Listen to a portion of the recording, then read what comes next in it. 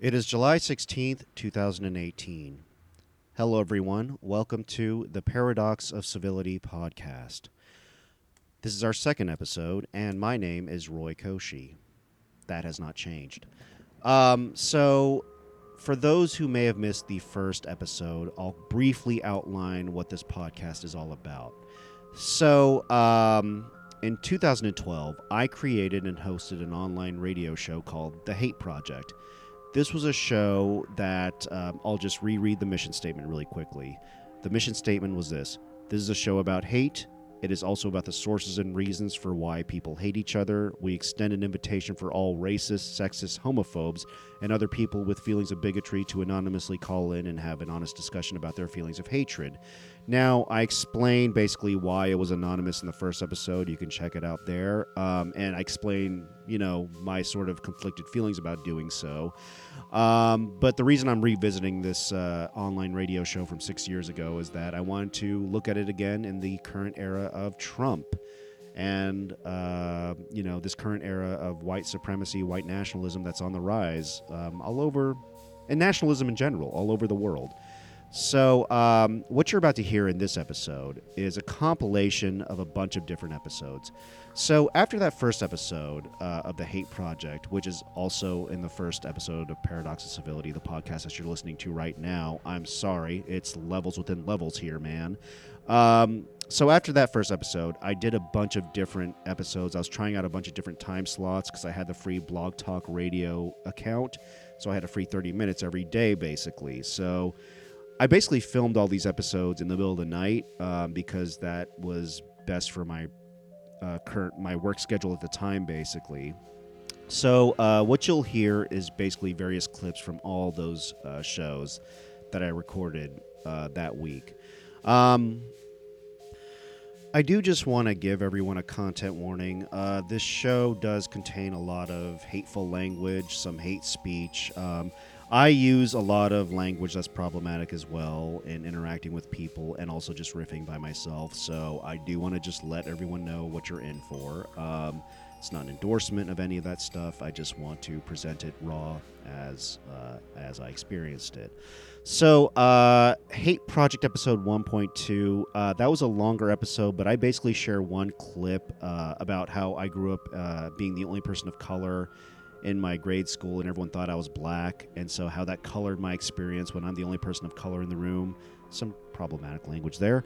In this episode, someone else called in about hatred for their stepmother, and it's a long conversation. I didn't include that here because it's not really quite in theme. It's not quite connected to the theme of the Paradox of Civility podcast that I'm currently doing right now, so I didn't include that in.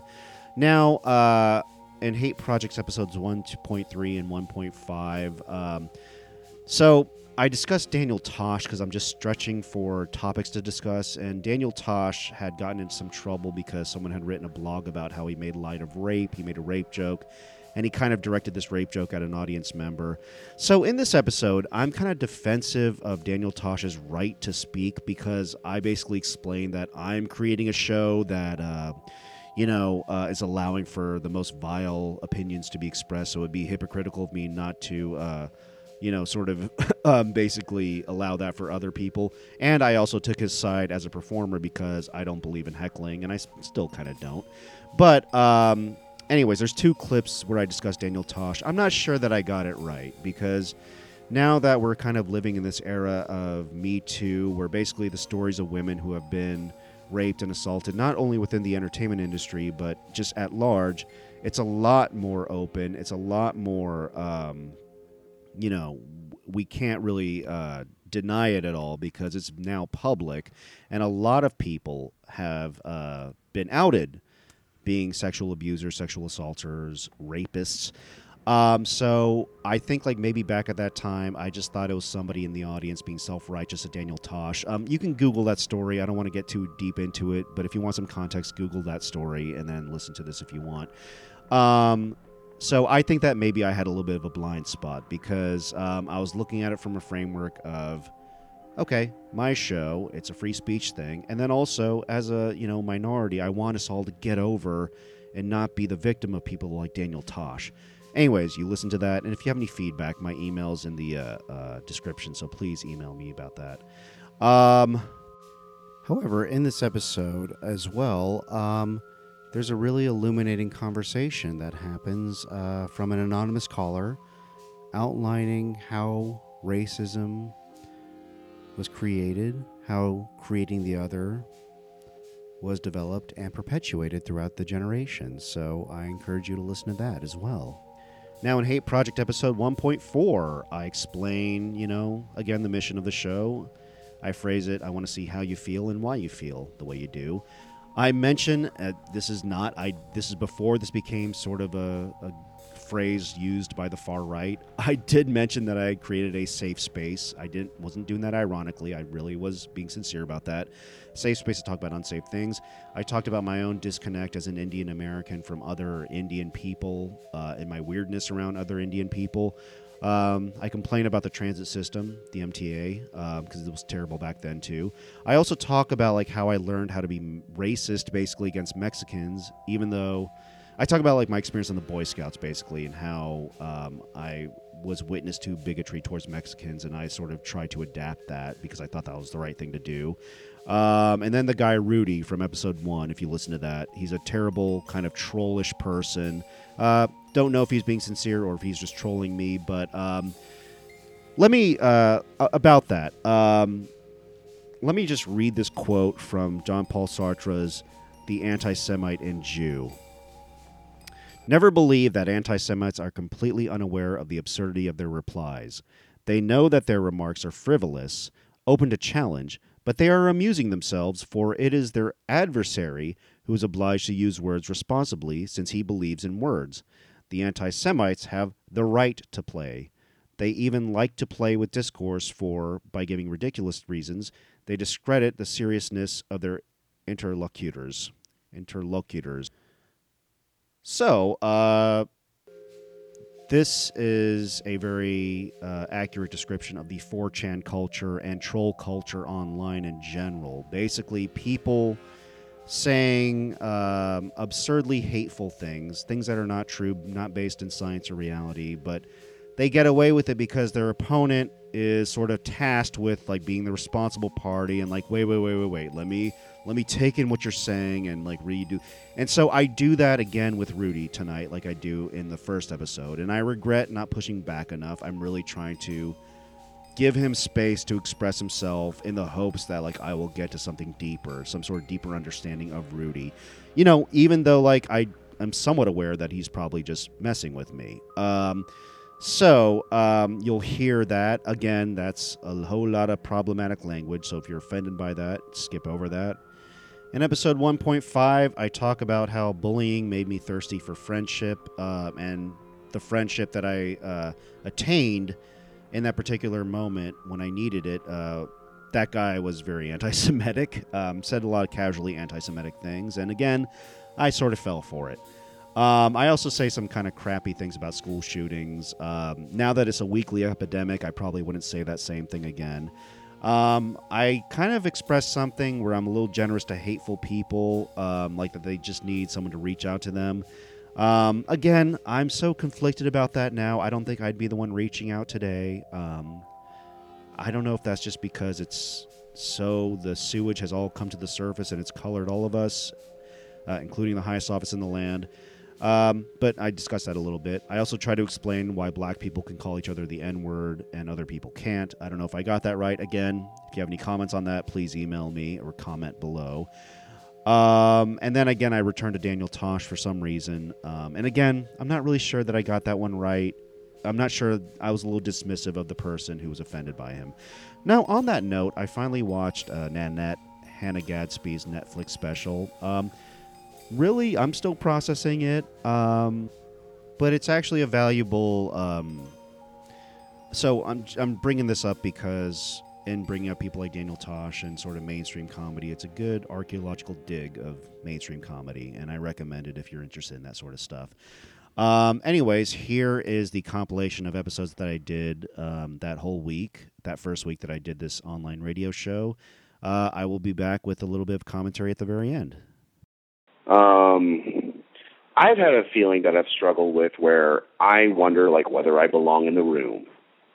And there's probably a gazillion reasons for this, but I'll give you, like, one sort of, like, anecdote here. So when I was very young, we moved to Plano, Texas, which is a suburb of Dallas. And I started going to school there, and I hated school back then, and I still hate it now. And anyways, I was the only person of color in my class. Oh, by the way, I meant to mention this at the top of the show. I am a person of color. I just sound very white, I think. I took some white talking lessons. I'm kidding. I just grew up in the suburbs of Texas. And, I'm Indian, and I had, like, I was the only person of color in my class, and my family's a very dark-skinned Indian. We're not from North India, from South India, and people are dark-skinned. So everyone thought I was black. And in fact, like, I went home one day, I was like, well, everyone says that we're black. Are we black? And my parents were like, no, we're brown. Then I went back, I was like, hey, I'm not black, I'm brown. No, you're black. The other kids just were like, even though, like, I'm in front of them and I'm clearly brown, it's like, no, we're just going to go with that, you're black. So, and then, like, as I went along, like, for the most part, kids were nice, but, like, you always, like, had one kid who would point that out, that you were the only person in the room that was very, very dark-skinned. And, like, I remember, like, one kid used to, like, call me a nigger. And then, like, of course, like, that kind of behavior attracts, like, a couple of other kids who are going to, like, join that little swarm there. And, so they were like, yeah, you're a nigger. So, and, like, I remember, like, one kid, this is like crazy. It's hard. It's weird to be called a nigger when you're not, how should I put this? When you're not African American. It's weird. It's almost like you feel like you should be offended, but it's like you're just confused, and it's like, yeah, it's like if you went up to, like, some sort of, like, if you went up to, go to, like, somebody that who's Serbian tomorrow, and be like, oh, look at this Irishman. He's a little drinky drunk. Gulp, gulp, gulp. They'll kind of hate you, but they won't be mad. They'll just be like, no, I am so, what? Why are you saying? I'm so confused.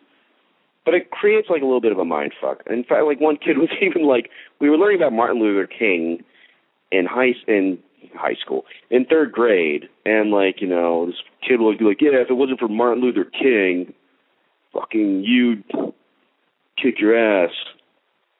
And I'm like, again, like, got the wrong guy. So anyways, what's the point of my story? Yeah, so I was not a real nigger. I was the designated nigger for this particular class, to put it politely.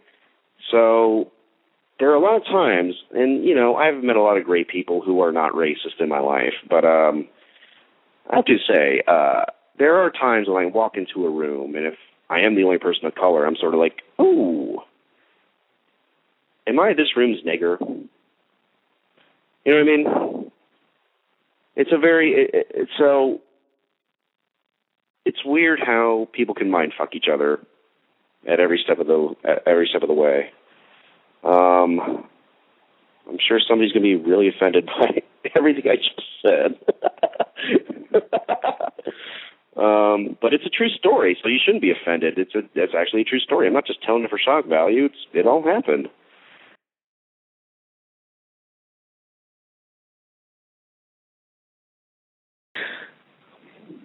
I think I'll start to talk about why I even began this thing, or what sort of sparked it for me. I don't think there's an honest discussion in this country about hatred that's based in the murky areas of racism and even sexism and homophobia. On the one hand, you have people, I feel like on the one hand, you have people who are hateful, and it's like this weird blind hatred. In fact, our first night of doing the show, a gentleman called in admitting that he doesn't like black people because they're all in jail. Now, he doesn't know any black people. He's hardly had any interactions with black people, but, like, they're all in jail. So it's been, like, this sort of indoctrinated, like, blind racism where, you know, you've just been taught to sort of, like, in a Pavlovian way, hate other people. And then you have, like, the liberal left, which is awful in this country, by the way. It's just like, oh, well, we can't talk about any of these things. Let's never talk about it for fear of hurting anyone's feelings. And then, you know, and as of late, you know, Lindy West at Jezebel.com wrote this article about hipster racism, where it's like people getting to sort of like, you know, masturbate themselves on their own racism, but get off the hook, not be held accountable for their views and the dumb things they express by being like, oh, it's a joke. You can't take a joke. If you're offended by that, you can't take a joke. And you're the bad guy.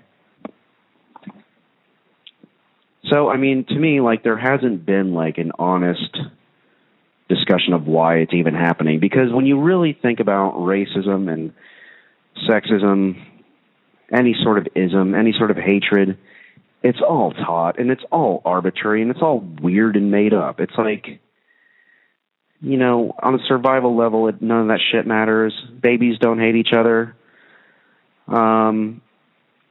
It's a weird sort of hatred that's really fictional. No need for it to exist, but yet it's so primal, so tribal, and it inspires people to kill each other. And it inspires people to just segregate themselves from each other. So I'm trying to figure this out. Is individual hatred, you know, hatred for, like, say, your neighbor, or hatred for a family member the same as racial hatred? I don't know. That's what we're exploring. And maybe you can join in at 347-539-5387. So the first night of this show, we did it at 11:30 p.m. on Sundays. Last night we did it at 1:30 a.m. So tonight we're doing it at midnight. I'm just trying to sample different types of bigotry throughout the evening. You know, what's the midnight hour type of bigotry? Is it like racism with a cold beer? Just trying to watch some Jay Leno, about to go to bed? Is that what it is? Or, you know, are you eating some potato chips, being racist? Oh, God. What the hell am I doing? Anyways, if you disagree that, like, the dialogue in this country in general about racism and discrimination and bigotry is just fucking retarded, please let me know. I'll start off with the topic then. 347-539-5387. You can call in or not. I'll solve this shit by myself. I don't care. I don't care. So I'll start off with the topic. So, you know, you have this Daniel Tosh fellow. He was telling some rape jokes at the Laugh Factory, and a woman in the audience said, and I guess the premise of his whole bit about rape jokes is like that rape jokes are always funny. Was kind of the premise of his bit. I don't know. I wasn't there. And so, anyways, a woman in the audience yells out, "Actually, rape jokes are never funny." So Daniel Tosh says, "Hey, wouldn't it be funny if, like, a bunch of guys raped this girl?" Trying to, like, rejoinder this heckle, basically.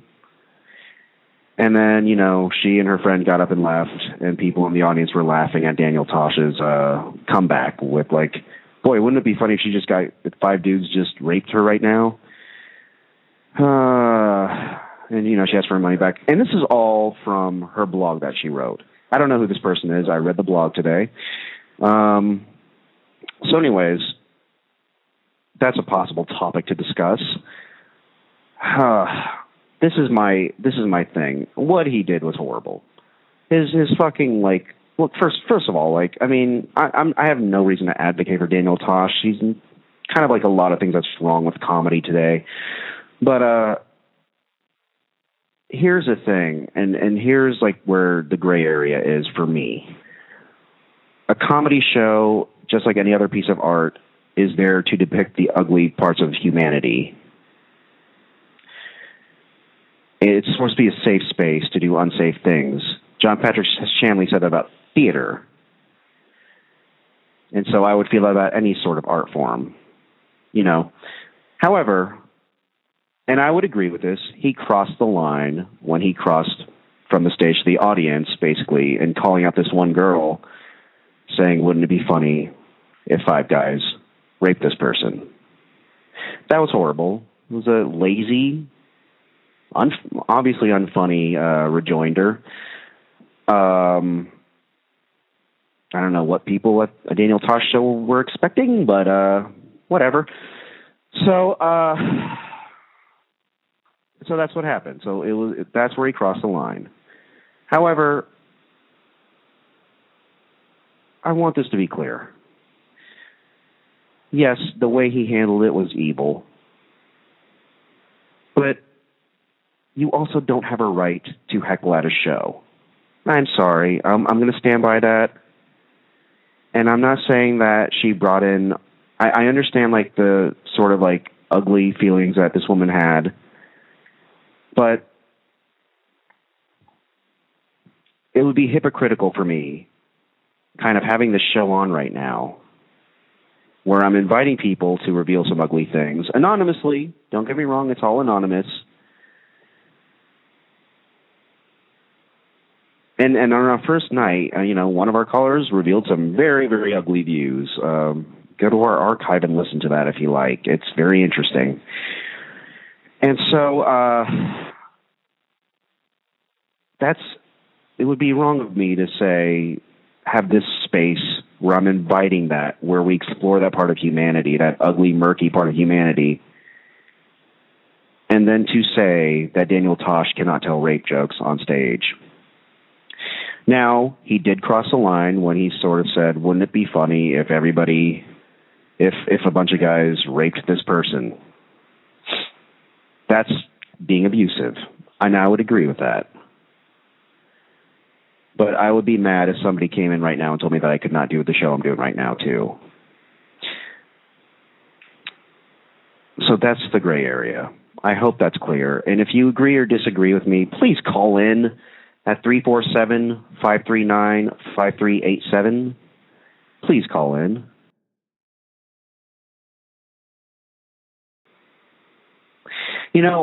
I hate politicians a lot. I especially hate Republican politicians. I'm not going to lie about that. And I always I make shitty statements in my day-to-day life, and I always say God, those guys deserve a bullet in the head. I say things like that all the time. I know in my head that if I saw somebody get shot, or if I heard about somebody getting even a horrible whatever, Rick Santorum type person, I know for a fact that I would feel bad about it. But that feeling in that moment is just oh, you really it is this weird impulse to I want to strangle you. I want to do something to this human being. But, if I came across this person, I wouldn't do anything. But that feeling is there. So how do I put that in check and keep it going? Anyways, I have a caller right now, so we'll see what's going on out in the world. Hello, caller, are you there? Yes, I am. Hello there. Welcome to the Hate Project. How are you? I'm good. How are you? Good.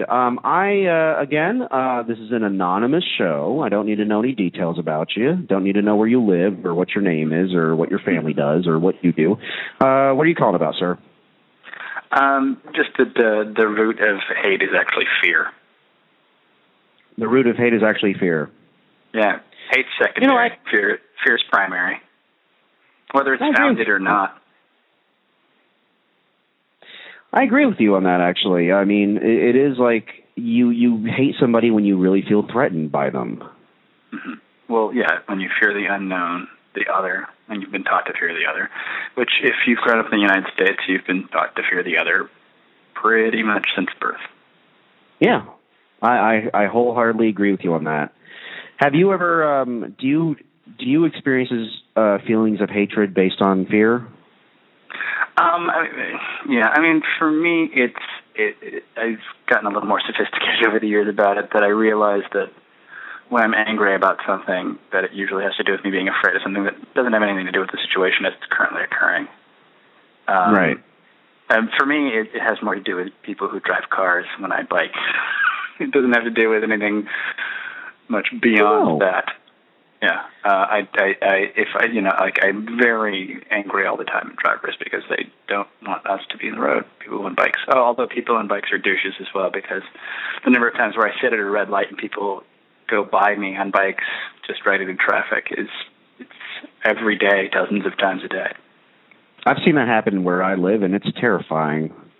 Yeah, like it's actually like terrifying. I start to I kind of get like very mommy. Like I start to be like, oh God, that guy's gonna get hit. What's he doing? Yeah. Well, that's a valid fear when you're riding your bike, because like a lot of drivers don't know what they're doing. They zone out, and like that's a valid fear. You could get killed or maimed by one of those idiots. And at one point, my girlfriend and I was walking the bike. She had some bags, and I'd thrown them over the handlebars, and we're walking. And there's something that it's a lot of like car service guys do this, where they will sort of blow through the stop sign, and then they'll sort of barrel down on you while you're crossing. I was on the crosswalk across from where he was. So he stopped on, say, what's sort of called the east side of the street. We're on the west side of the street, and we're going across the crosswalk. And he barrels through the stop sign. It was one of those, pause. It doesn't say SDOP. It says, pause. So he pauses for half a second and then drives very fast at us. And my thing is I used to be a lot more like confrontational about that thing and would yell a raft of obscenities and, indicate that I was ready to commit acts of violence on the person. At this point, what I did, and I seem to get more in trouble for this because I said, really. I looked at the guy and I said, really? Yeah. And he got out of the car in traffic. There wasn't a lot of traffic, but he stopped his car in the middle of the street and got out to fight. And so I was my gosh. Handed my bike to the girlfriend and went, 1 second, because I've learned that I'm not going to run from this guy. So he comes out, and he wants to fight me in the street. And I'm like, actually, this is evolution for me, because I was like, why don't we step out of the street? And he looked at me and said, I don't care. At that point, I'm just like, okay. And I'm just trying not to get in a fight with this guy. And the amount of hatred he had for me because he wanted to get somewhere quick, which was nowhere. He was going nowhere. Like, the dude wasn't on a call. Like, he actually brought his walkie-talkie out maybe to bash me in the head with or whatever. Right. And he said, you going to do something? And I said, no, because I'm a grown adult and so are you, which if you would have talked to me a year ago, we wouldn't have gotten to that part of the conversation because I would have gone straight up to him. Right. Because it's fear. It's fear. And that it's as much fear for, like, white folks, who never have met a black person in their life.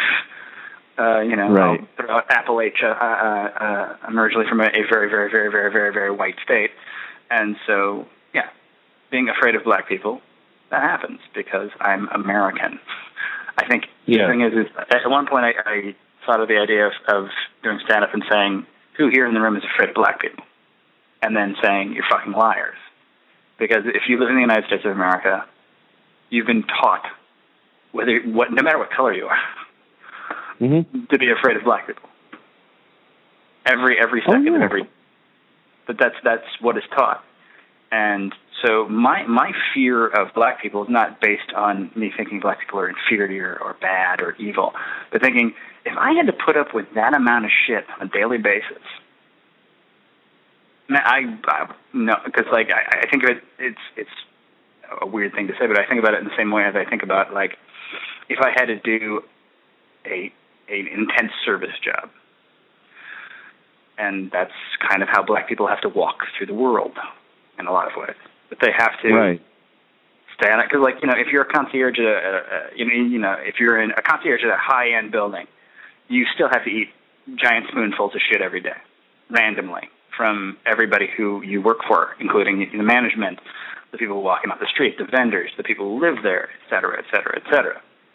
And I couldn't do that job, which is why I try and be nice to people who are concierges, because I could not do that job. I did the same thing about waiting tables. I couldn't wait tables.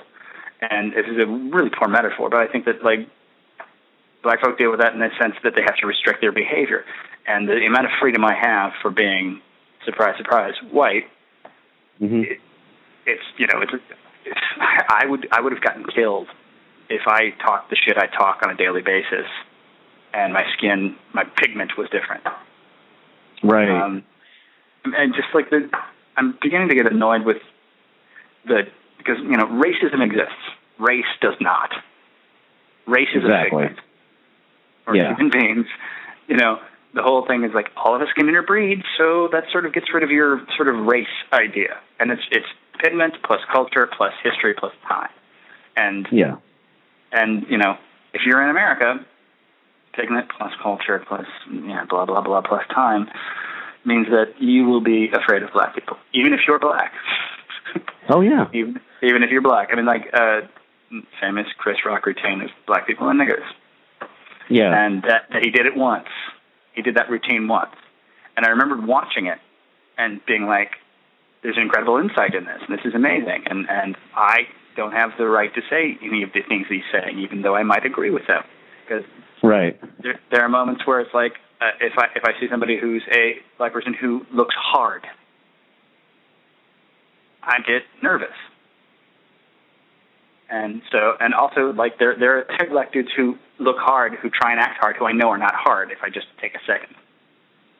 Yeah. And in the same way that I'm sure that black folk look at white people and like, well, he might not be a psychotic racist who's going to have me shot and killed for reading. Right.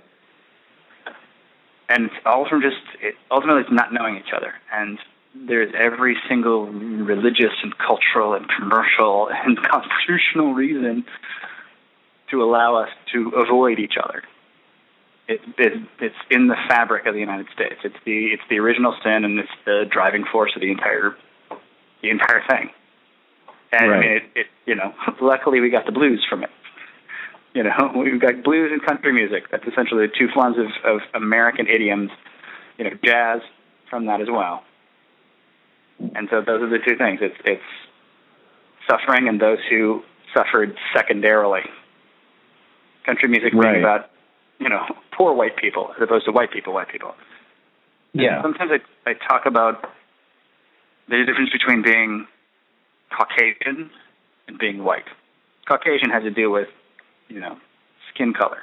White has to do about being entrenched in the structure of power. Yeah. And so there are plenty of people who are Caucasian who are not white by any means or stretch of the imagination. Super, super poor white people are not white in the sense that they don't have access. The thing is, if they're born with a leg up, being Caucasian, it's 2 steps to being white as opposed to 15. But like, and from what I can see, a lot of those folks who are sort of the Caucasian ilk, but they're not quite white yet, a lot of them still feel separate from black people. Yeah, because there's literally no advantage. Yeah. But like it's like that sort of like poor white people and poor black people have a lot more in common with each other than poor white people and rich white people, obviously. Mm-hmm. So what is a media propaganda that strong? Is it just, or maybe it is what you're talking about, that it's so entrenched in our culture that everyone buys into it? Yeah, I mean it's the birth myth. Mm-hmm. The different kinds of quote freedom that were in America. There's the Quaker version of freedom, which has to do with religious freedom and toleration. There's the sort of like Puritan version in Massachusetts, which is all about religious freedom for your particular sect. There's the Cavaliers who were in Virginia and South Carolina, and freedom was based on freedom to be a mercantile and to exploit others. And then there's the sort of Appalachian version of freedom, which is leave me alone, don't tread on me. Right. And so in the center of those myths, the place where the country was cradled, which people act like it's like Plymouth Rock, but it's actually South Carolina and Virginia. That a lot of our ideas about class and race were born out of the swamps of South Carolina, where you couldn't get Scotch-Irish people to live there, because that was the first go around they did was they brought over indentured servants. And the thing is, it was hard to make white people slaves, which was indentured servitude was just slave light, because there's a lot of people couldn't get out from under that. And then when they figured out, it's a really easy system if the people who are indentured are actually a different color, because that way you can pick them out and they will always be slaves. always be indentured to something, always be owned. And so it's at the beginning of it. It's at the very beginning of the Anglo-North American project. Yeah. When those people of course. came over from England and from the satellite countries around it, Scotland, Wales, and Ireland, and went into the swamps of South Carolina and the swamps of Virginia and the rough country down there, where it was impossible for people to live most of the time. Right. The only way that they could have that maintained as a commercial entity was slavery. Yeah. And so, again, back to Chris Rock, he talks about the fact is America's like the uncle that molested you but put you through college for black people. Right. Yeah. I remember that. I mean, it's at the beginning, and it's, you just hope old people keep dying off, because it gets less and less. It does. You're right. And the thing is, it's not anywhere near. It never will be perfect, because we move towards the perfect. Even amongst people who consider themselves liberals, really still exhibit a lot of those same qualities. Oh yeah. They're not like out and out rednecks, but no, but they're shit. When I'm walking down the street, I'm a purse clutcher at times, and it has more to do with. Me too. Again, I'm talking about stand-ups again, but Bill Burr talked about it. He goes, if you want to be afraid of black people, look at people who have fucked up shoes. That's where I make my decision. And his assertion was, black folk will take care of their immediate, what they have, what they wear, they'll take care of what they can control, which is their own body. Hey, caller, I'm so sorry to interrupt. I think I'm about to go off the air, but right. I thank you so much for calling in. We have a show at 11:30 next Sunday, but keep an eye out for this show. It's going to be satelliting around this week, okay? All right, cool. Have a good night. Thanks for calling in. You too, buddy. Bye.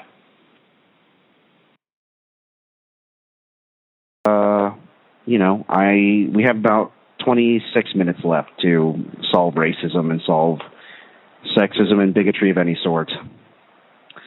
So if you are a human being out there who hates other people, maybe you hate the blacks, maybe you hate the Jews, maybe you hate the Mexicans, maybe the Koreans, only the South Koreans, but the North Koreans you're cool with, call in and talk to us.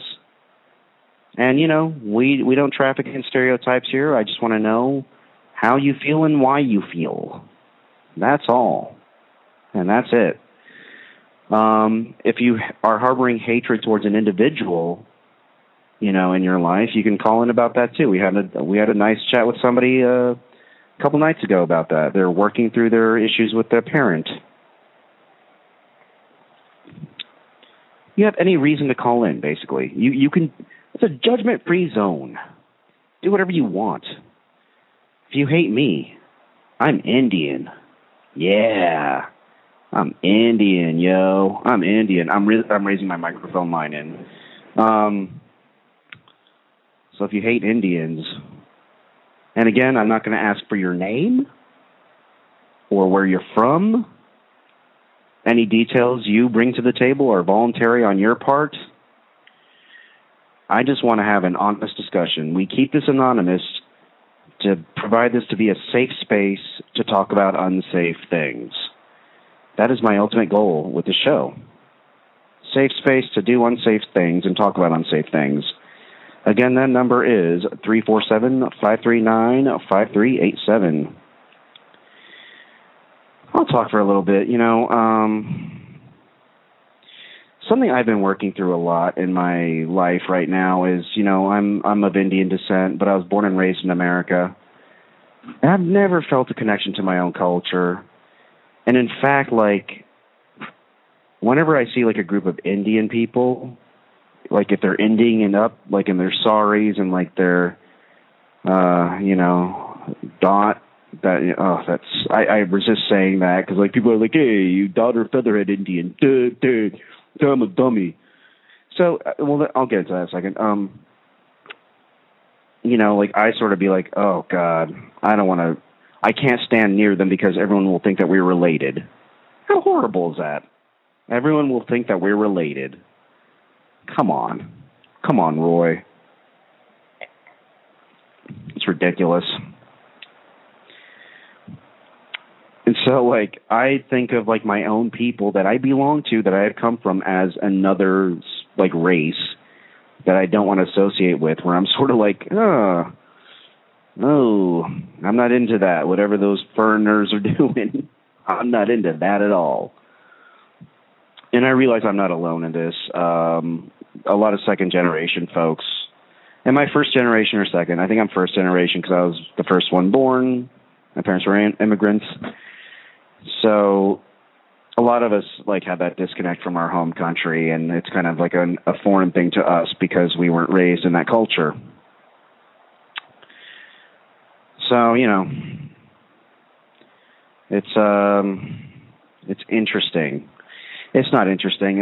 That's something that people say, like, when they just have nothing else to say because they're, you know, I'm just tired right now. I'm so mad at, like, my transit system here in my city. It's so awful. So much money flows through this dumb city, and, like, they can't get it together. So much money flows through that organization, and they cannot get it together. I know it's not perfect. I know it's not easy, but come on, guys. It's ridiculous. So that's the way. If you are prejudiced against a transit system or a bus line, you can call in. Yeah, you know, I was talking about, like, you know, hating my own people. I can I guess just tell you, like, a story right now. I remember I was at a summer camp, Boy Scouts, and Boy Scouts is supposed to be an upstanding institution. You know what I mean? It's supposed to be an upstanding institution that teaches, you know, young boys discipline, giving back to their community. Now, these are the Boy Scouts in Texas, in the suburbs of Texas. North Dallas suburbs, before North Dallas became, like, a lot more cosmopolitan. It was, like, a lot more, you know, down-home folk. So, you know, we were at a summer camp once, and we were with, we were near a troop that was all Mexican. And the other Boy Scouts in my group were all white. And they would constantly just be like, oh, God, you know, we got to swim with... There was a swimming pool, and we would share the swimming pool with other people. And then it would just be like, oh, we got to swim with them dirty spicks. And I remember buying into that and being like, I don't want to be around spicks. I'm scared. And they were the nicest people in the world. They were so nice, such nice kids. But I was still just like, oh boy. I still have to keep it an arm's distance with them. You know what I mean? Ridiculous. I bought into something, and and I was proven wrong about a group of people, but I was still like, oh, these Mexicans. Oh. Why is that? Like, why am I just a wuss who, like, falls for things? I don't know. Why are we so impressionable? Why do we buy into, like, these fictions? I have a caller right now. Let me check in. Hello. Caller, you're on the air. Hello. Do you remember me? I called on your first show at the very end. Yeah. You sound familiar. How you doing, sir? I'm doing good. Cool. So again, you know, the show is still anonymous. I don't want to know anything about you. I don't. My name's Rudy. Okay, you're volunteering your name. Cool, Rudy. What can I do for you tonight? I wanted to talk about what I hate. Sure. Let's go. I hate black people. So I remember last time you said you hated black people because they're all in jail or something like that. Yes. And is that did you find a new reason in the last few days to hate black people, or is that your primary reason? Whenever I call them on here on Blog Talk, yeah, and they say the word nigga, and I say it too, they get all offensive. Okay, so like you're a white dude, right? Yes. Well, thank God. Well, there is such a thing as white privilege, but I can see why you'd thank God. But systemic white privilege. But listen, do you understand why somebody would not? Do you understand the difference between like black people calling each other the N-word versus a white guy calling a black guy the N-word? You understand the difference? No. Well, because I think historically when white people called black people nigger, it was met with... It was followed by nigga? Yeah. Well, either way, it was always followed by violence and some sort of, like, suppression. So I think, like, you know, we're still not out of that. We still feel those bruises. And that's why I think they get upset. Do you call it? So you call the black shows on Blog Talk Radio? Yes. And like, so wait, okay, so like, pretend I'm a host. Just pretend I'm a host on like on a black show. So I'm like, no. Okay, and welcome to the Black Consciousness Hour. My name's Daryl. Caller, you're on the air. Nigger. Well, see, that's gonna piss anybody off.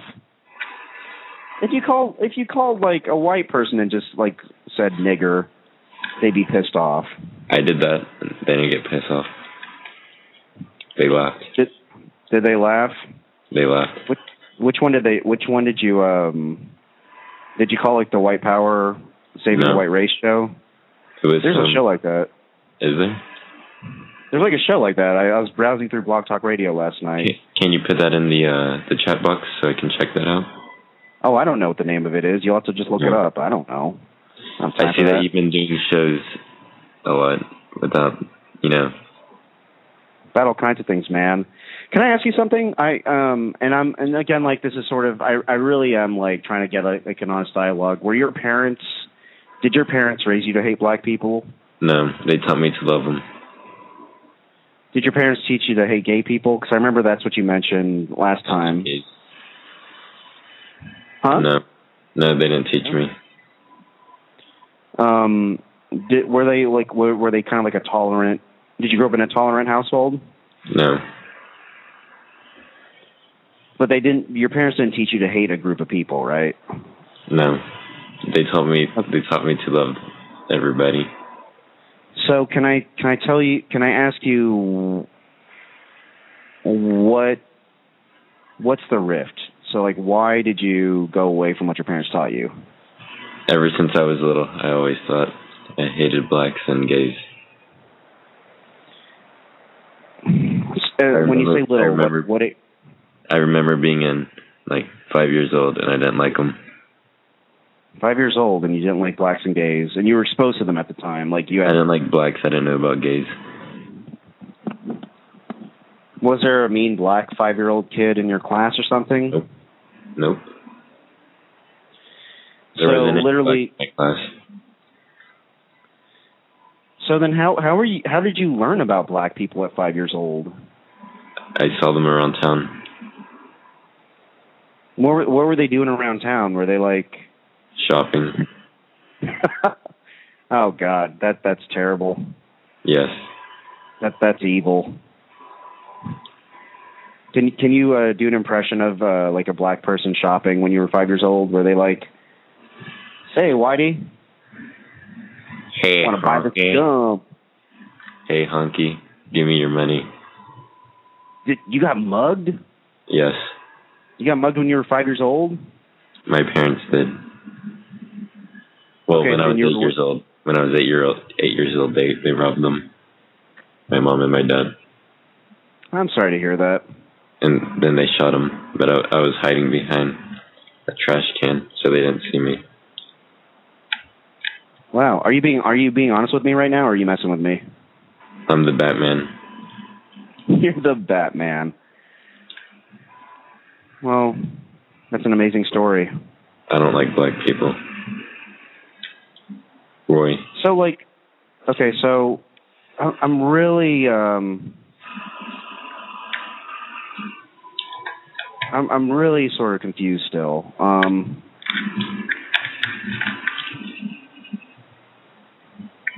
Why? You just how do you just randomly hate a group of people? Did somebody else teach you to hate them? Nope. I just saw them and I didn't like them. I remember being at the YMCA and they weren't very good. They were loud and they smelled bad.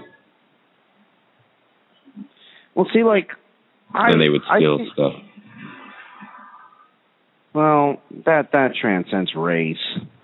That kind of shit. But Really it was only does. the blacks stealing. Oh boy. So, what were they stealing? Shoes, clothing.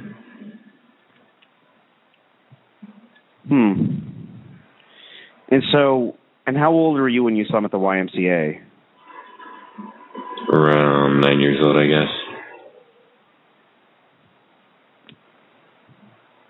All right. Sorry. Somebody in the chat is asking me if I ever went tip to tip with a black guy. And that means where you make your wieners headbutt like goats. You ever done that? What? Somebody in our chat is asking if I've ever gone tip to tip with a black guy, meaning have I ever tipped my dick to their dick, like headbutting your dicks to each other? He's asking you that. Yeah. Have you ever done that? Do I sound gay to you? I don't know. I don't know what you... I just talked about how I hate the gays. Well, Jack Burton doesn't sound gay to me. But you're asking me if I ever did that. Yeah, it's in the chat room right now. That's why I'm asking. He's asking me that. He's asking me that? He's asking me that, yes. It's not gay if you frown. Huh? He says it's not gay if you frown. It's not gay if you frown.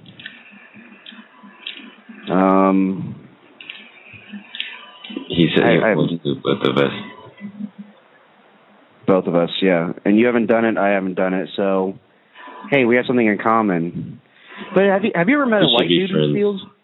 We should be friends. I agree, man. I think we have a lot to talk about, dude. You know, I tell you, like, have you known white dudes who've stolen before, or have you ever stolen? I've stolen things before. What did you steal? Wait. It looks like we're about to run out of time, but are you going to do another show tomorrow? I'm going to try to. It's going to be maybe in the middle of the night again, because I have to work late again. Okay. I'm going to try to join, because every time I see that you do a show, it's like at the very last 2 seconds. Yeah, dude, I got the 30-minute slot right now. I don't have the premium yet. Yeah. You need to, say, hey, going to do a show. Yeah. Well, dude, I mean, okay, so what do you think about Koreans? You hate them, or? No. So it's literally just blacks and gays, and it's because blacks were loud this one time. It's about blacks and gays and no other way. But you know, like where I live, I see attractive white girls who are really loud. Where do you live? I live in New York. Jesus Christ. Is there a lot of blacks there? No, there's none. I'm kidding, of course. There's all kinds of people here.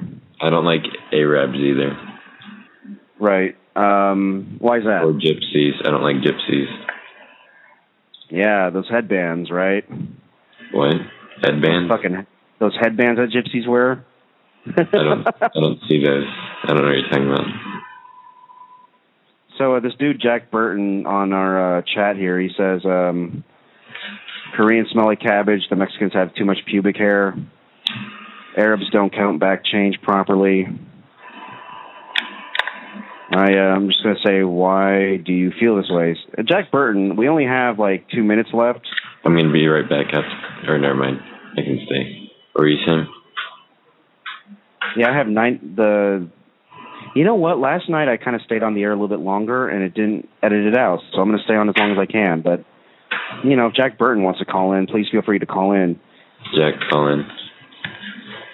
Yeah. Is he calling in? I don't know. I'm in the chat room right now. I'd like to ask why. Well, dude, like, I mean, is there like, have you had positive interactions with black people ever? Yes. Like, what were they like? They were nice, and they didn't do anything bad. They were high class. Like rich black dudes? They weren't rich, but they didn't dress low class and talk low class. Yeah, but then, like, what about white folks who live, like, in the Appalachian Mountains and stuff like that? They don't The Appalachian. I've never been out there, so I don't know. So, like, what's the difference, though? Like, or you know, you're from Texas, you know, like, where Yes. you've seen low-class white people. Yeah. Why don't you hate them? There's not a lot. Oh, dude. There's not. They stay away from the cities. Hey, I'm going to see if I can take 2 calls at once, so hold on 1 second, all right? Okay. Sage. Hey, caller, you're on the air. Can you hear me? Hello? Hello. Hello. Hello, Jack. Hi, caller. How are you? What happened to him? I don't know. Hey, caller. You have a bad connection. No, he's still there. Oh, and they're still letting me go with my show. Oh, I'm going to stay on for a little bit. How long do you get more? I want to talk about how gypsies have no souls. So both, I have a. Oh, I'm sorry, I was about to say your screen name, and I'm not going to do that. My bad. What's your screen name? Thank you. I'm not going to say it. It's an anonymous show. So Jack, you want to Jack Burton. talk? What's your screen name? I don't know. I don't give that out. Anyway, No, so you're Roy. Yeah. Yeah. Roy. Yeah. Hello? What's up? Hey, what's it called? Do you remember that one guy that called right after me the first time I called? And I did it. Yeah. Are you talking to me? Yeah, that other guy just dropped out. Anyways, yeah, the other guy called after you. What's up with him? Remember he said that he should ask intelligence level? Yeah, what is your intelligence level? Or, like, what's your educational level, I should ask? No, I was gonna say that guy's retarded. Really? Why is he retarded? He shouldn't be asking that. Well, I don't think asking questions makes you retarded. Well, I'm in high school.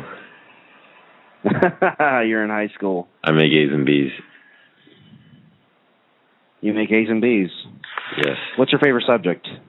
History. So, have you studied the history of the Civil War and slavery and post-Civil War and all that stuff? Yeah, I'm past all that. So, you still think that black people are the bad guys even after all you've learned? Yes. I mean, for being captured as slaves? Well, they weren't captured. They were traded to us by the other Africans over there. That's a good point. Well, that's a good point. Hey, if there's any black people listening right now, oh, my phone went off. What happened? I don't have the call-in number anymore. Oh, you know what happens? What? This goes into archive. You get like an extra hour or something after your show. So, like, this is all recording? Yeah. All right. So just continue from here on out. Yeah, I'm not going to give you an extra hour because I need to go to bed. You serious? Yeah, I'm serious. But we're having a good conversation. We are. I'll give you some extra time. Yes. So, all right, dude. I love you, Roy. I love you too, dude. Well, I don't know you. I don't know why I just lied to you just now. I'm gonna call on all your shows. Please do, because I'm gonna keep exploring this. I still don't get where your hatred comes from. I didn't get to see your other shows. What were those about? Oh, they're really good. You should go listen to the archives. They're really good, man. One of them is about a guy who he was working through issues with his parent. What are his issues? He hates his parent. Yeah. You should listen to the archive. I don't have time to... Do we only get to talk about people, or can we talk about other stuff? I mean, like, the focus of it is hatred and the sources of hate and why you hate things. You've offered me, like, a lot of surface answers. I'm trying to, like, kind of figure out why you really hate black people. Roy, what's your education level? I am a college graduate. What did you study? I studied film, but I studied a bunch of different things. What did you? What were your minors? I didn't have any minors. I see. Yeah. Do you hate anything? You know, I do sometimes. I as of late, I hate more like individual people. Mm-hmm. I hate more. I sometimes like really hate Republicans when they do something stupid, and I kind of like say like, tell you something, and you're gonna get mad. All right. You can't get mad at me, okay? I don't even know you. Whatever. I'm a Republican. That doesn't surprise me at all. It doesn't? No. Dude, all Republicans aren't most all of them like racist anyway and homophobic anyway? That's their whole thing. No. Roy, yeah, kind of. I don't want this to ruin our new friendship. It's not going to ruin our friendship, but you know I'm right. Yes, but that's why I like them. They're kind of out, but they also hate white people who aren't rich too. No. They kind of like only like 1% of the population. I'm not really good in politics, so let's just go back to hatred for people. Okay, so but you've had interactions with black people where they've been nice to you and you've been nice to them. Yes. And they let me use the nigger word. So, like, what was their reaction when you used a nigger word in front of them? They laughed and they said it too. Okay, well, that's not bad.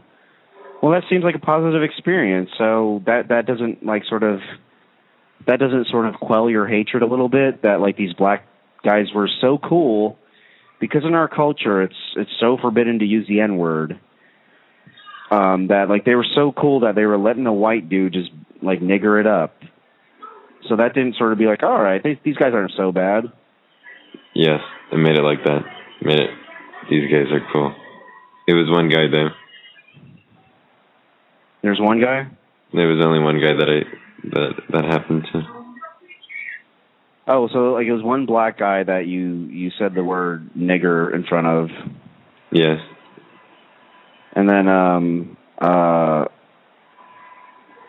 and he was just like, haha, it's great. I am a nigger. Yeah. Or, is that what he said? No, he didn't say that, but he was like, haha, niggers. So, but like, you met one black guy that was that cool that like, you know, he would have been hated by his own people.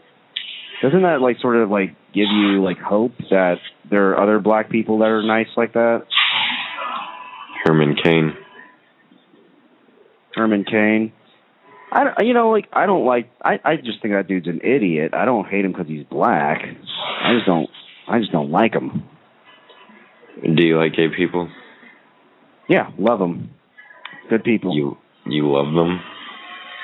I have a lot of gay friends who are great friends of mine. You want to know what else I hate? What's that? I hate feminists.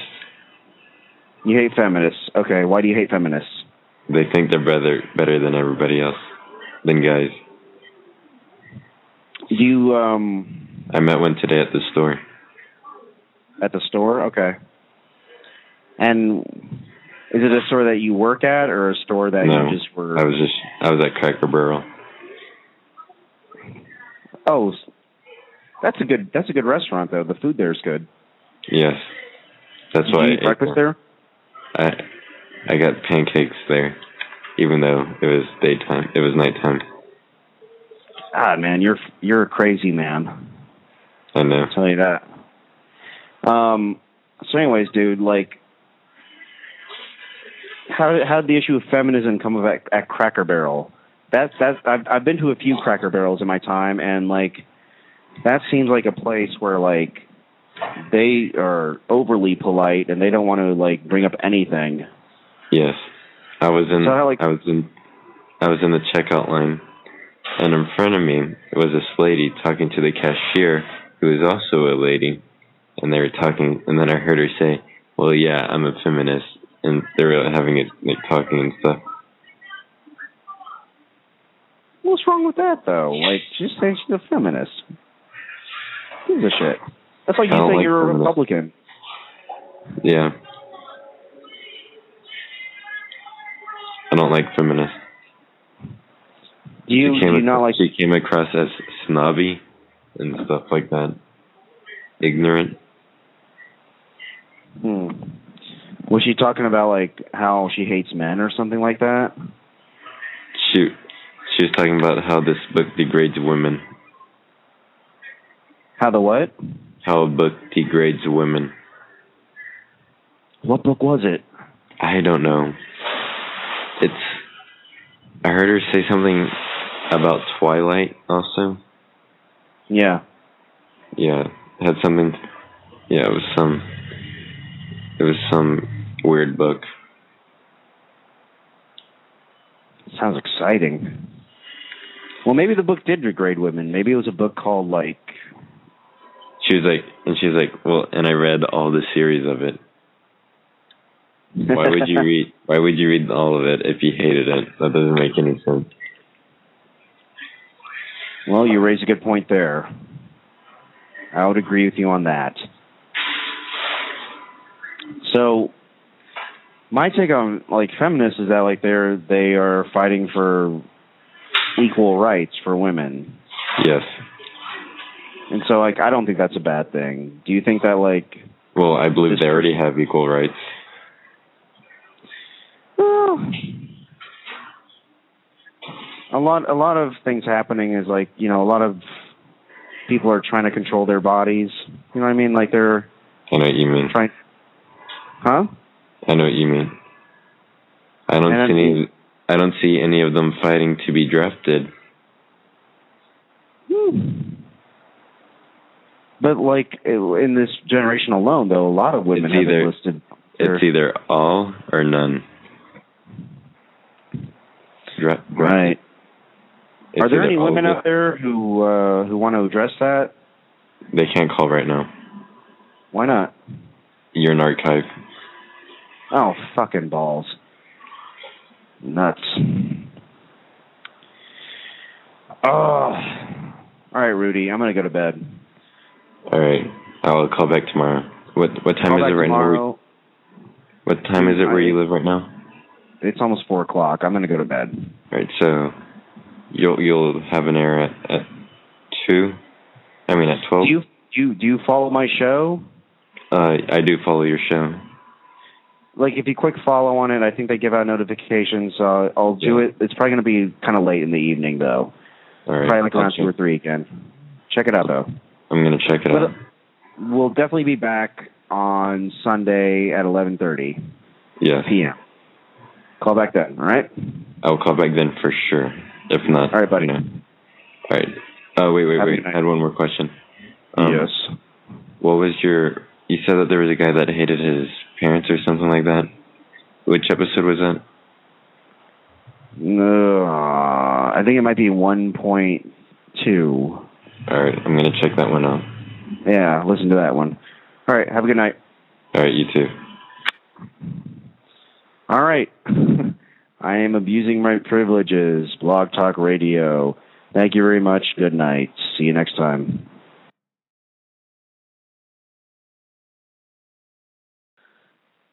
So I'll talk about, I'll talk a little bit. I was coming back home tonight. I was working, and I was coming back home, and I was thinking about this. When I was growing up, I grew up in a suburb of Dallas, Texas. I didn't know a lot of Jewish people. And I didn't have anything against them or for them. I didn't think about Jewish people. But I just remember one of my friends in junior high. He became my best friend in junior high, and he and I remained friends for a long time, but then we fell out of touch after a while. So basically, what happened was that, we would talk on the phone. Like, we would just make each other laugh. We would talk on the phone. We became fans of comedy, kind of got into Saturday Night Live together at the same time, around that age of, 12, 13, when, you're supposed to get into comedy. And so I remember, he was very Catholic, though. He was very proudly Catholic, and he even admitted one time that he doesn't like other people's religions. And he would always rip on the Jews. Now, ashamedly, I would sort of like start to think ill about the Jews too. I told a story last night about like, being sort of impressionable about my opinions about Mexicans during a Boy Scout camp. You can listen to the archive and listen to that. Anyways, he starts talking about like, the Jews, blah, blah, blah, and like how they're cheap and stuff like that, and how they're just kind of goofy people. Some Jews are pretty goofy. I don't know. Some of them are. Bernie Madoff, that's a goofy Jewish person. Anyways, I'm going to sip my wine. So, of course, like, I was an impressionable kid. I was a weak kid. I probably wasn't that smart of a kid. I had to make myself smart. Build myself up. And so, he would go on, and then, like, but we all, like, loved Jewish artists and Jewish comedians, like Woody, he hated Woody Allen at the time. I had to grow and love Woody Allen when I was away at college. But, we liked Seinfeld a lot, I know, it's kind of ridiculous. It doesn't make any sense, but go with me on this. So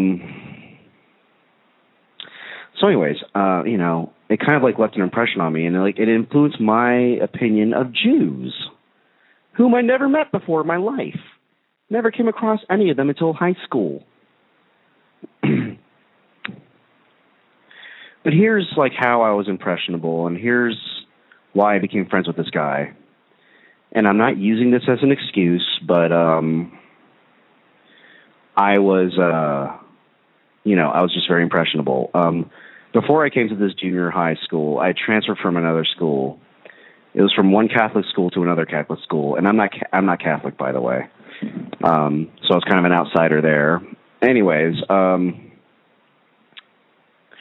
transferring from one Catholic school to another one, and the first Catholic school, like elementary school up until the first year of junior high, I was just made fun of all the time. I used to just catch shit all the time. I was made fun of all the time. I had no friends. I dreaded going to school every day. I hated life. And that's, the people who were bullied, like, that's the thing. Like, you just grow to hate life. And that's why school shootings happen. Because you just grow to hate life. I'm serious. And you know what? I am justifying school shootings. Yeah, there you go. And if you disagree with me, if you hate what I said, call the Hate Project at 347-539-5387. Anyways, so this was like, I transferred to this new school. It's kind of a new beginning for me. And this was like a kid who was just so nice to me. I don't know why. He was so nice to me. And like he would talk on the phone. Like I called him about an assignment. Just think about like I would get some information about our, homework, then hang up. And then like, I was like, okay, I'll see you tomorrow. He goes, oh wait, don't go. Stay on the phone for a second. I go, okay. And he just shares with me that his dog died. And I was like, wow, he's opening up to me about his dog dying. Nobody shares things with me like this. Nobody shares these things with me. Oh my God, I'm important. I must really think, like, wow. Oh my gosh, I have a friend who wants to talk with me about his dog. So I just, I took that friendship really seriously. And unfortunately, because I was an impressionable kid, like I kind of took what he said seriously, and he kind of led the way in terms of that friendship, And it's because I was just broken down. I had no self-esteem and no spine. And I think a lot of people who we look down on, like, I live in New York, who we look down on as ignorant and backwater and backwoods and backwards, they have nothing. And so they latch onto like that person who reaches their hand down to them. Even though like they're reaching their hand down to them to take advantage.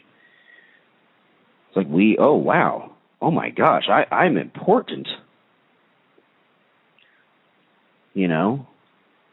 And of course, like we're gonna follow that person. So the reason I was made fun of before I transferred to that school in junior high, I was made fun of in elementary school for my haircut. I had a bowl cut as a kid. And my mom used to cut my hair. So people used to call me the magic mushroom. Bullhead. Now, that doesn't seem like a big deal. Right now, like, that seems like, wow, really, Roy? Other people have some real problems. Why should we care? Idiot. Right? You're thinking that out there. And if you are, you should call in at 347-539-5387. Anyways, it hurt a lot because, like, it was really, like, the comments of, like, mushroom haircut, bullhead, coupled with a deliberate effort to alienate me and me getting my ass kicked. Like, I would be like, hey, mushroom head, and I get my ass kicked. And my kids from my class who were starting this recruited older kids to fucking jump in, and those older kids did it gladly. Oh, those 8th graders, and it was awful. So it's just like, it was like this innocuous dumbass insult that, like, on paper, you'd just be like, why would you care that somebody called you a mushroom head? But, like, it was done with, like, the intention of hatred and to alienate and to, you know, nobody talk to Roy. Everyone stay away from Roy. Those sorts of things, like on the playground, like, no, you can't play with us. Everybody avoid him because he'll turn into a mushroom. It's such an absurd thing as an adult. Like, if somebody said that to you, you just laugh and give them some change. But as a child, it just cut so deeply. So it really, like, it got to me. Again, impressionable. It got to my self-esteem. And by the way, like, I think, like, I figured out, like, this is why when you hear that debate about, like, why can black people call each other the N-word, but white people cannot call black people the N-word. Okay, well, here's the thing. Black people have a shared experience with that word, and so they're on a level playing field with that word with each other. And there's a shared sort of experience, like when you've been to war together, you know? Something like that. I don't know. Any black people want to chime in on that, call me at 347-539-5387. I know you're out there. And so, anyways, so I think that, like, there's a shared experience there, but historically, when white people have called black people the N-word, it has been done with the intention of destruction and hate. And it would, like, follow with, like, violence often. I was trying to tell that kid last night on our episode. That's why there's a double standard there. And I'm fine with that double standard. So that's it. Like, and so, like, if it was, like, literally, like, some casual thing where, like, you know, like, you just go to the store, like, all right, nigger, you're all set. And it really just meant nothing at all. Yeah, we wouldn't be having this discussion, and it wouldn't be such a controversy. But there is this history of violence behind it. Sort of like, and I don't know a lot of white people because they just want to say it because they can't say it. That's the only reason you want to fucking say it. Oh, it's forbidden. It's not fair to us. Just given every other advantage in life. And so, like, if you know, those floodgates open and, like, white folks just start saying the N-word, it wouldn't be, like, just sort of like this casual thing of, like, all right, we're gonna, you know, eat some chicken like a nigger and, you know, we're gonna have a good time. It's not gonna be like that. It's gonna be like this forbidden thing, and of course you'll get overexcited, like, nigger, nigger. You know that would happen. White folks, if you disagree with me, call in at 347-539-5387. Again, that is 347-539-5387. Are all bigots really on a 9-to-5 schedule? I'm not getting anybody. Come on. Are you people really, like, upstanding citizens? You really go to bed, like, at 10 p.m.? Time for bed, mother. You're not, you know, the hate that you feel in your life, you're not fucking, like, it doesn't eat you up and keep you up at night. I know, like, when I just have a bad day and I hate somebody, not even hate them, if I'm just infuriated, if I'm just frustrated with somebody, I stay up that night. I know some of you are staying up. Just call in. What was I talking about? Okay, the Daniel Tosh thing. So, I spoke about it a little bit. So, you know, I guess according to the blog, again, this is one account of what happened. You know, he told a rape joke. This audience member who was a friend of the blogger, so it's 3 degrees removed, shouted out during the set, actually, rape is never funny.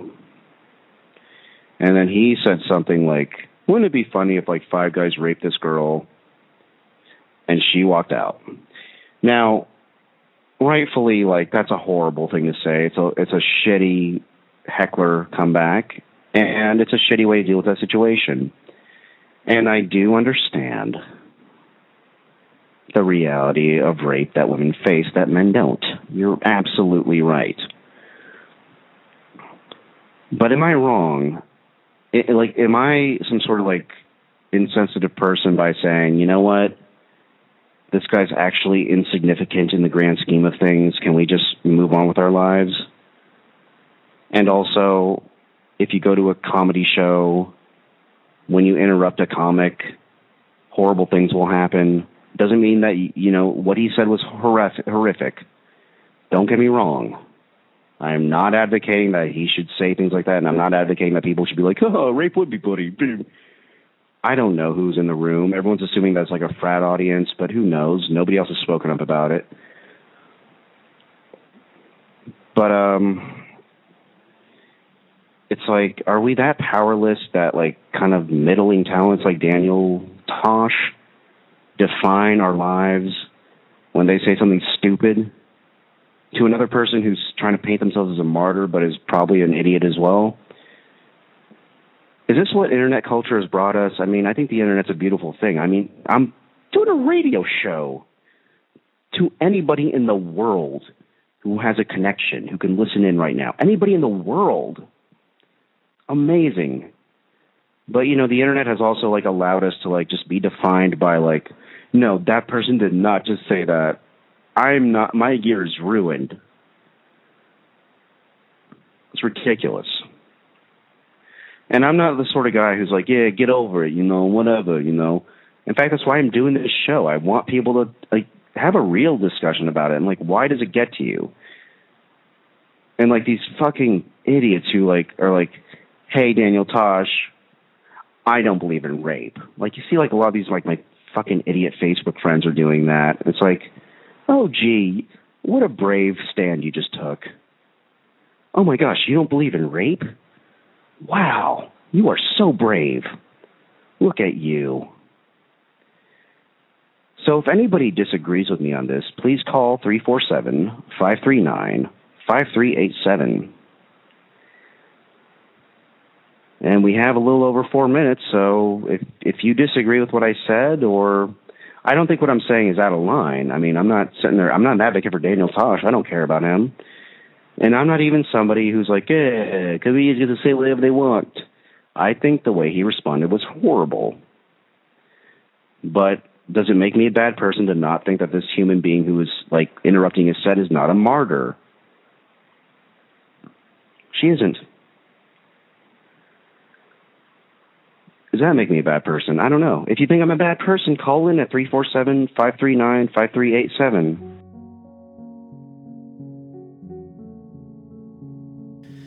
So, that was the first week of The Hate Project.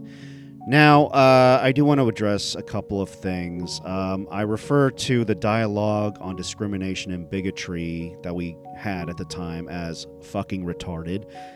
Okay, not very inclusive, and if I'm complaining about the level of dialogue on a subject, maybe that's not the best way to elevate that dialogue. In fact, it's a good way to kick down the dialogue as well. Part of this revisitation to this online radio show is I want to put myself on the chopping block, and I want to learn from this not only from I want to expose the voices that made their way onto this show for people to understand what's out there and maybe see it in a very raw manner, because it has made its way into the mainstream. Also, it's just as much to put myself under the magnifying glass to see what I did wrong, what my blind spots were, what I could have done better.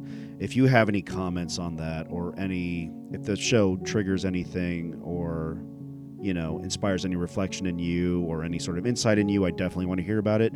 Please email me at paradoxofcivility@gmail.com. The email will be in the description of the podcast below. Thank you all. I will see you next time, or I'll talk at you next time.